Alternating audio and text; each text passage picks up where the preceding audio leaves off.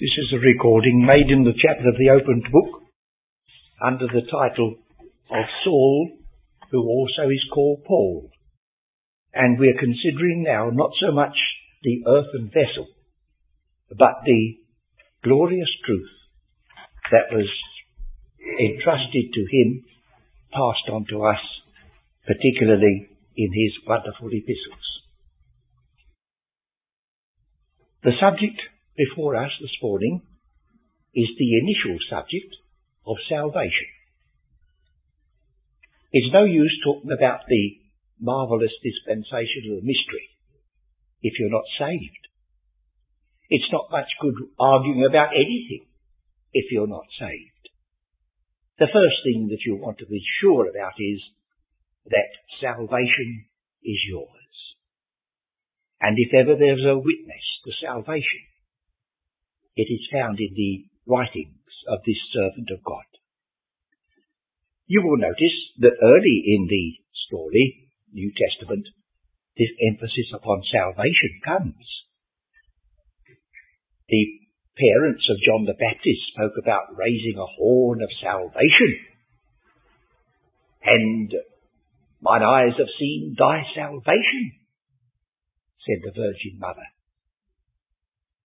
And heaven opened, and the angel said, Glory to God in the highest, on earth peace among men. Well, peace among men is one of the fruits of salvation. We read in the epistle of the Apostle Paul, in that chapter which our brother read just now, I am not ashamed of the gospel of Christ. Why? Well, because it does what God intended it to do. And what is it intended to do? To make you wise. Oh, I see. Make you wise unto salvation. You can be made wise in many things and still be dead so far as God is concerned. But unto salvation, through faith in the Lord Jesus Christ. So you've got it very clearly stated. The gospel is a message of salvation. And it's also wise to remember that the initial meaning of salvation is healing. Something that heals where there was before disease. So if you will turn for a moment to the 4th chapter of the Acts of the Apostles, you'll see by the emphasis there that this is intentional.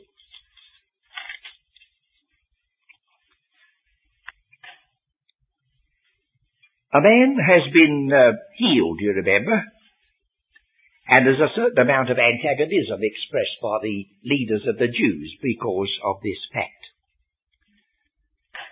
And it's just start reading with you at verse 8 of Acts, the 4th chapter. Then Peter, filled with the Holy Ghost, said unto them, Ye rulers and people and elders of Israel, if we this day be examined of the good deed done to the impotent man, by what means he is made whole. Notice he's giving it fairly straight. It's a good deed that they're being persecuted about. A man who was impotent is made whole. You wouldn't think that would raise a certain amount of objection from religious readers, would you? Leaders, but it did. Be it known unto you all, and to all the people of Israel, that by the name of Jesus Christ of Nazareth, whom ye crucified, whom God raised from the dead, even by him doth this man stand here before you whole. This is the stone which was set at naught of you builders, which is become the head of the corner. Now, the next thing is to notice this, that you could read the next verse like this. Neither is there the healing in any other. For this salvation is the word healing. He says, look, here's a man who's healed physically, but neither is there the healing. That is to say, the salvation which extends not merely to the body, but to the spirit and the mind, the whole person. Neither is there healing, the healing in any other. For there is none other name under heaven given among men, whereby we must be saved. So although Peter had one aspect of truth deposited in him, and he had to be faithful to it, and Paul had another, they both agree in this supreme moment that there's no salvation apart from Christ, but there is a glorious salvation that's a result of trust in him. Now that's what we learn when we dip into this earthen vessel, this question of salvation. There are so many features that we would do well to consider that must be brought out from this earthen vessel. I've just ticked a few here that will be opened as God gives us opportunity on these Sunday mornings. Life itself. What's the good of talking to a person who is dead? And folks may be actively alive so far as the things of this world are concerned, but you're very conscious when you speak to them that so far as the things of God is concerned, they're dead.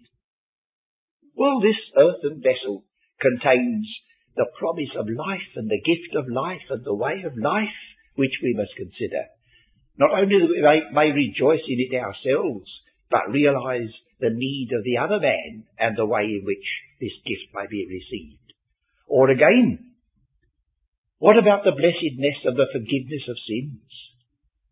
To realize that those things which grow upon you as you get to know God worse and worse are entirely removed, never to be imputed again because of the sacrifice of the Son of God.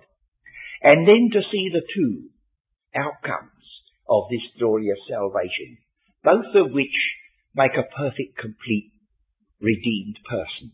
I refer to two words, justification and sanctification.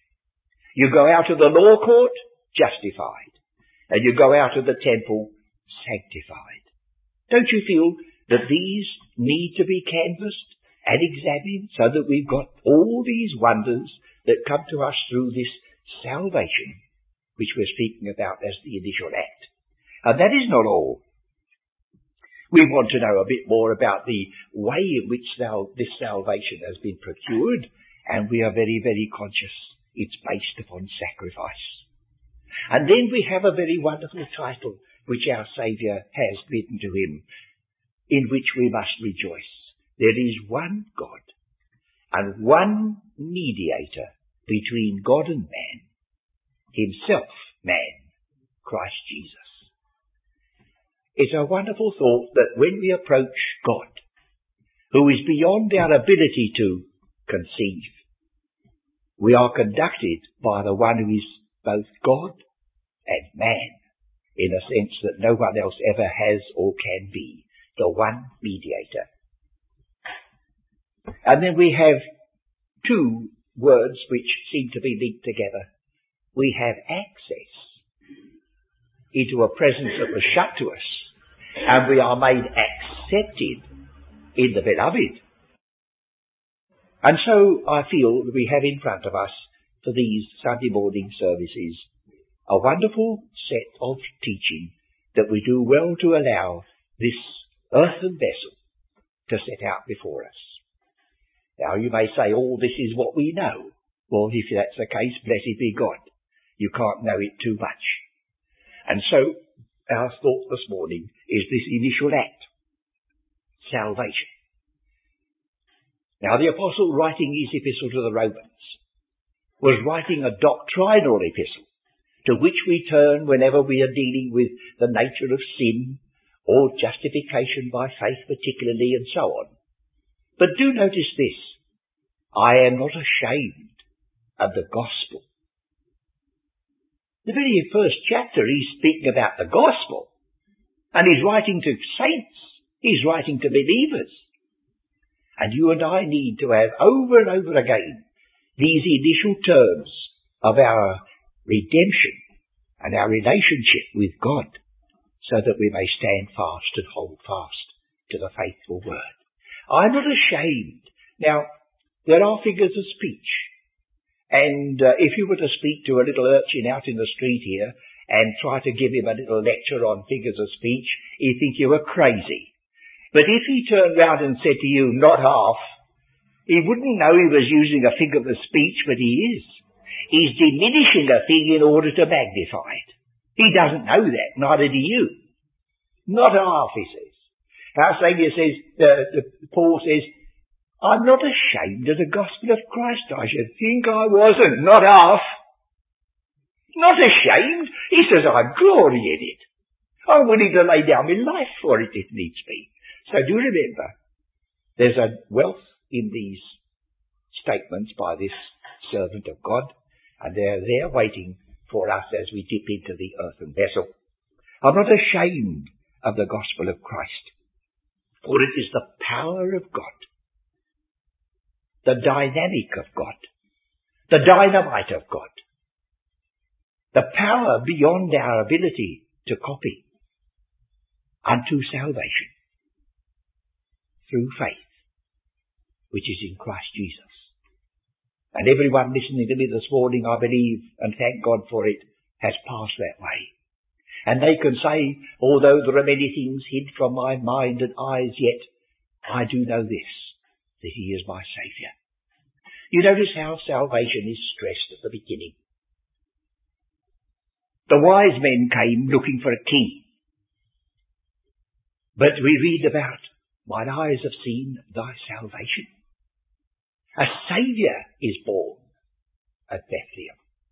And when you come to the book of the Revelation, they haven't forgotten salvation there. Salvation unto our God. For salvation is going on, friends. We are saved. We are being saved. We're going to be saved in various aspects and phases of this glorious fact. So do let us remember that the very word salvation is the name of Christ. The Christ, of course, is the word anointed, but Jesus is the word Saviour. The first one to bear the name in the Scripture is the successor of Moses, Joshua. And in the epistle to the Hebrews, we read a passage, if Jesus had given them rest, he wouldn't have spoken afterwards. Now that's referring not to our Saviour, that's referring to Joshua. Joshua, the one who led them across the river Jordan into the land of promise, was named Joshua. And the one who leads us across a deeper river Jordan and into a more wonderful land of promise, his name was Joshua. But inasmuch as the New Testament is written in Greek and translated into English, by the time it gets to us, the word Joshua is disguised, and we call him Jesus. And of course we continue to do so. So we remember these features. The law was given by Moses, but grace and truth came by Joshua, Jesus Christ, the anointed of God, the Saviour.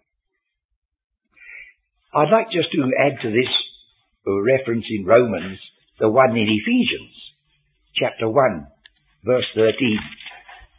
I was rather tickled yesterday listening to a tape that has been made by our brother over in America. And he said he understood that my daughters, whenever there was a meeting on, he says, here it comes, Dad's going to go to Ephesians. Well, you can go elsewhere sometimes and fare worse.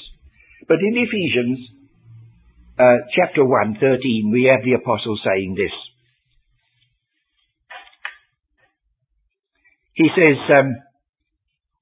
in whom also ye also trusted, after ye heard the word of truth, the gospel of your salvation.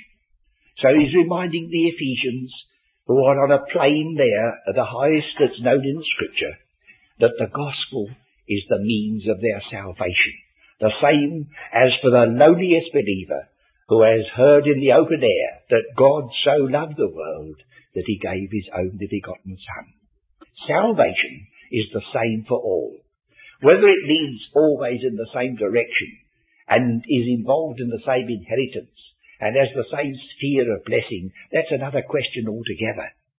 But when you're sitting there in the waiting room of the hospital, it doesn't matter whether you've got a Norman ancestry or no ancestry at all. You have to remember that what you need is this skill and attention of the great physician, which is there set forth in type and symbol. In 2 Corinthians chapter 6, there is a little word that may come as a sort of warning to some folks. 2 Corinthians chapter 6.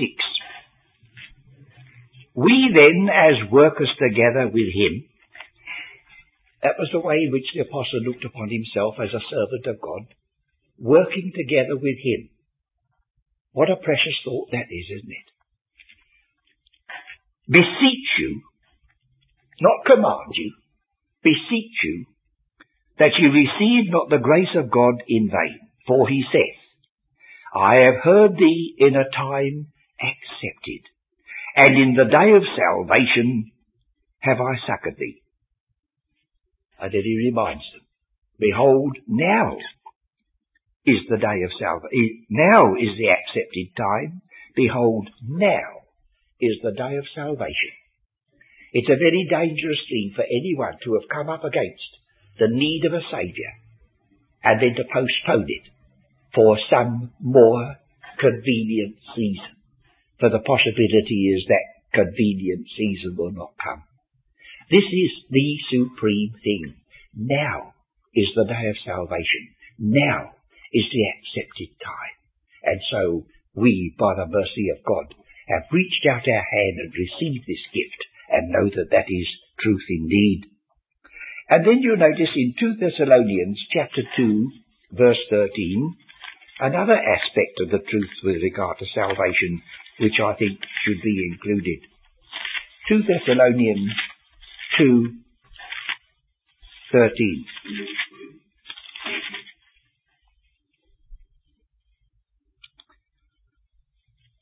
He's contrasting some of them that had pleasure in unrighteousness. But in 13, but we are bound to give thanks always to God for you, brethren, beloved of the Lord, because God hath from the beginning chosen you to salvation. Now here is something which is beyond our ability to probe. From the beginning. But it's a comforting thought that God didn't choose us in the beginning and then wake up to find that we were sinful. He knew all about us. He knew all that we would be. And he provided a Saviour as well as a head. So he says here, we are bound to give thanks always to God for you, brethren, beloved of the Lord, because God hath from the beginning chosen you to salvation. And then the next thing is so important, through sanctification of the Spirit and belief of the truth, whereunto he called you by our gospel to the obtaining of the glory of our Lord Jesus Christ. Notice the ways, the steps in this.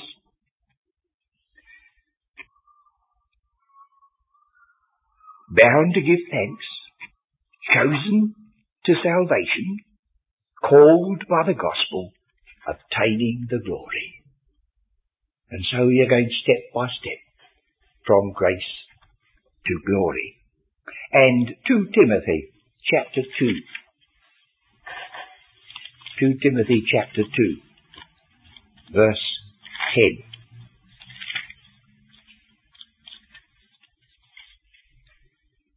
He's speaking about himself in verse 9, wherein I suffer trouble. This gospel that he was preaching, it wasn't a respectable calling. He suffered trouble, wherein I suffered trouble as an evildoer, even unto bonds. And then the irrepressible Paul, almost under his breath, put it in brackets. Let me read it again. Wherein I suffered trouble as an evildoer, even unto bonds. But the word of God is not bound. Remember that. That's slipped in. I may be bound, but nothing can bind the word of God. That goes forward, whatever happens to his servants. Therefore, I endure all things for the elect's sakes, that they may also obtain that salvation Now, here's a peculiar aspect of salvation.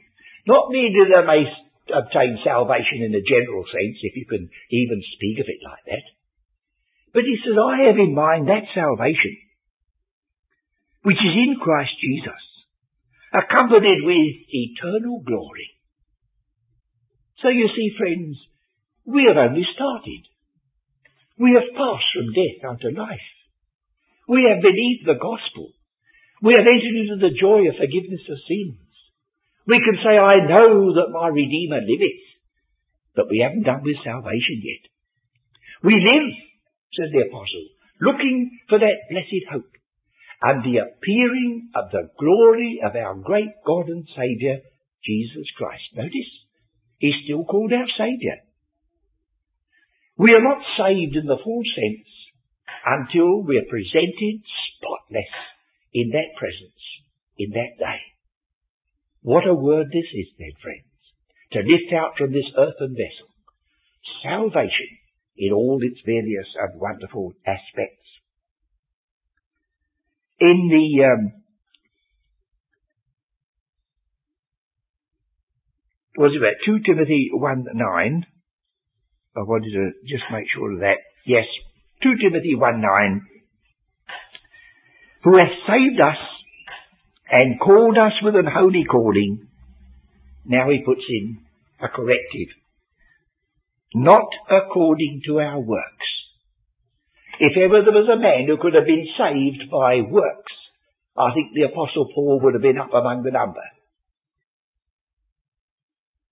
He speaks about himself as a Pharisee of the Pharisees. Tell me anything I ought to do more and I'll do it, sort of Pharisee. For there were quite a number of different types of Pharisees. And he was that sort. And he collapsed when he realized what he was up against in this particular. So he reminds them. Who hath saved us and called us with an holy calling, not according to our works, but according to his own purpose and grace, which was given us in Christ Jesus before the world began. So again we're taken back to the period before mankind. God had a plan. And he knew what was going to take place.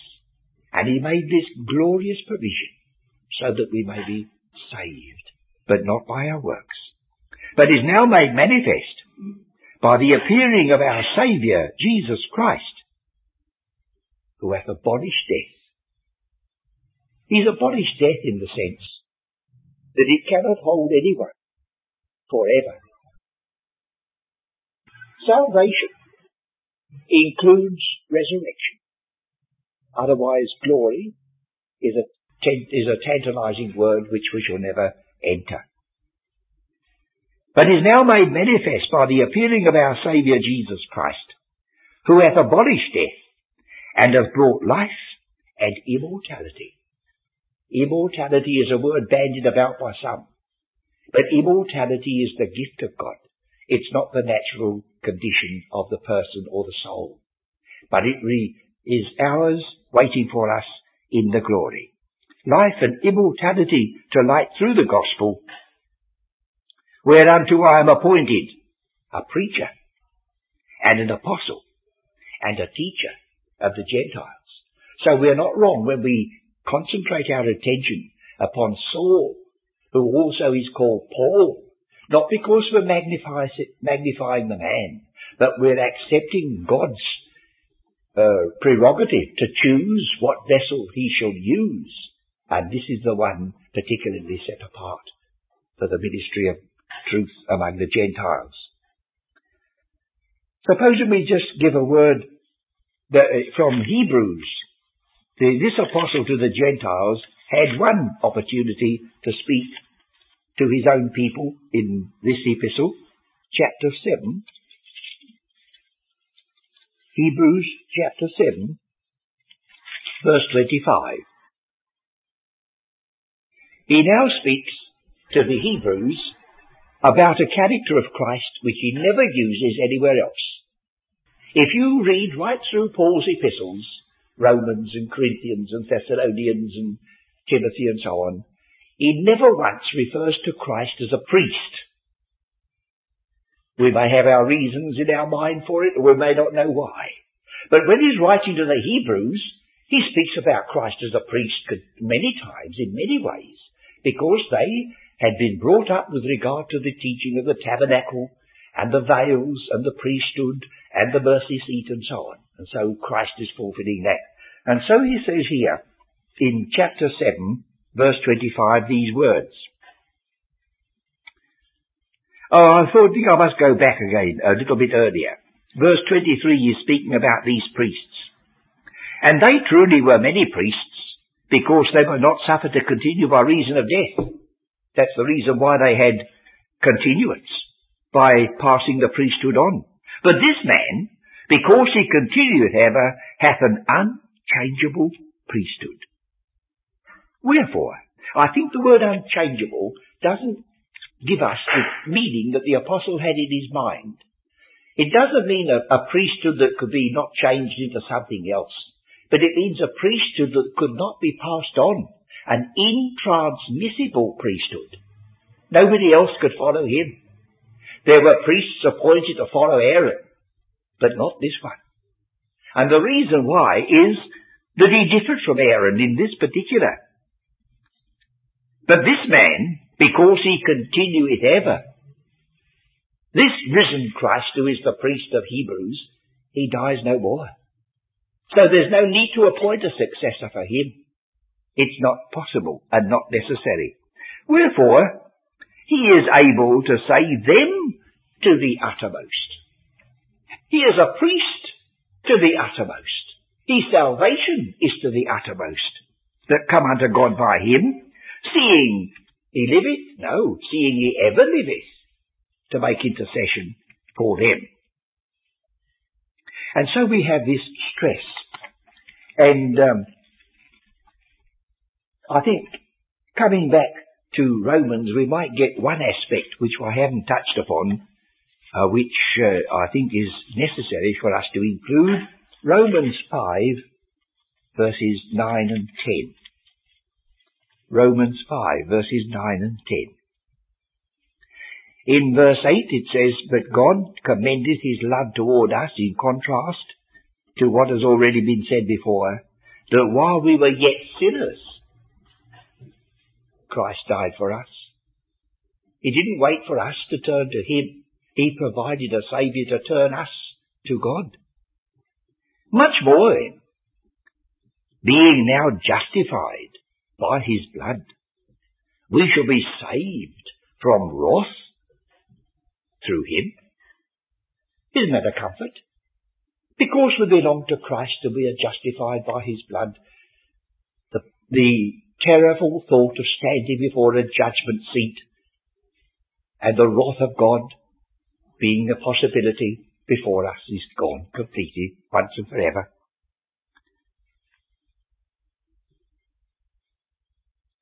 So he says here, I'll read that again. Much more then, being now justified by his blood, we shall be saved from wrath through him. For if, when we were enemies, we were reconciled to God by the death of his Son, much more, being reconciled, we shall be saved by his life. And not only so, but we also joy in God through our Lord Jesus Christ, by whom we have now received the atonement, which is rather a pity. I don't mean to say it's a pity what we've received, but it's a pity that we have to revise the English here. Because this may strike a wrong note. We never received the atonement that Christ made when he died, the just for the unjust. That was offered to God. But the at-one-ment, which is the consequence of atonement, is the word reconciliation in our language. So shall we just alter that to be sure? And not only so, but we also joy in God through our Lord Jesus Christ, through whom we have now received the reconciliation. And so we have these marvelous features in salvation. There's one further point, and I must finish, but not say that I finished the subject. We've got to go on with these wonderful aspects of truth which we find in this servant's ministry. But if you'll turn to the Epistle to Titus, you'll see that you can't avoid that it's there on purpose. Running through this little epistle to this servant of God, Titus, the apostle has spoken about God our Saviour in first chapter, second chapter, third chapter, and he alternates the titles. God our Saviour, Jesus Christ our Saviour. It's evidently on purpose. So shall we make that our own before we finish? Titus 1, 3 and 4. Paul, a servant of God, and an apostle of Jesus Christ, according to the faith of God's elect, and the acknowledging of the truth which is after godliness, in hope of eternal life which God that cannot lie promised before the world began, but hath in due times manifested his word through preaching, which is committed unto me according to the commandment of God our Saviour. Well, there we have God our Saviour. To Titus, mine own son after the common faith, grace, mercy, and peace from God the Father and the Lord Jesus Christ, our Saviour. So in one verse it's God our Saviour, and in the next verse it's Jesus Christ our Saviour. Well, you'll find this is repeated, chapter 2, verse 10. He's speaking to servants, not purloining, but showing all good fidelity, that they may adorn the doctrine of God our Saviour in all things.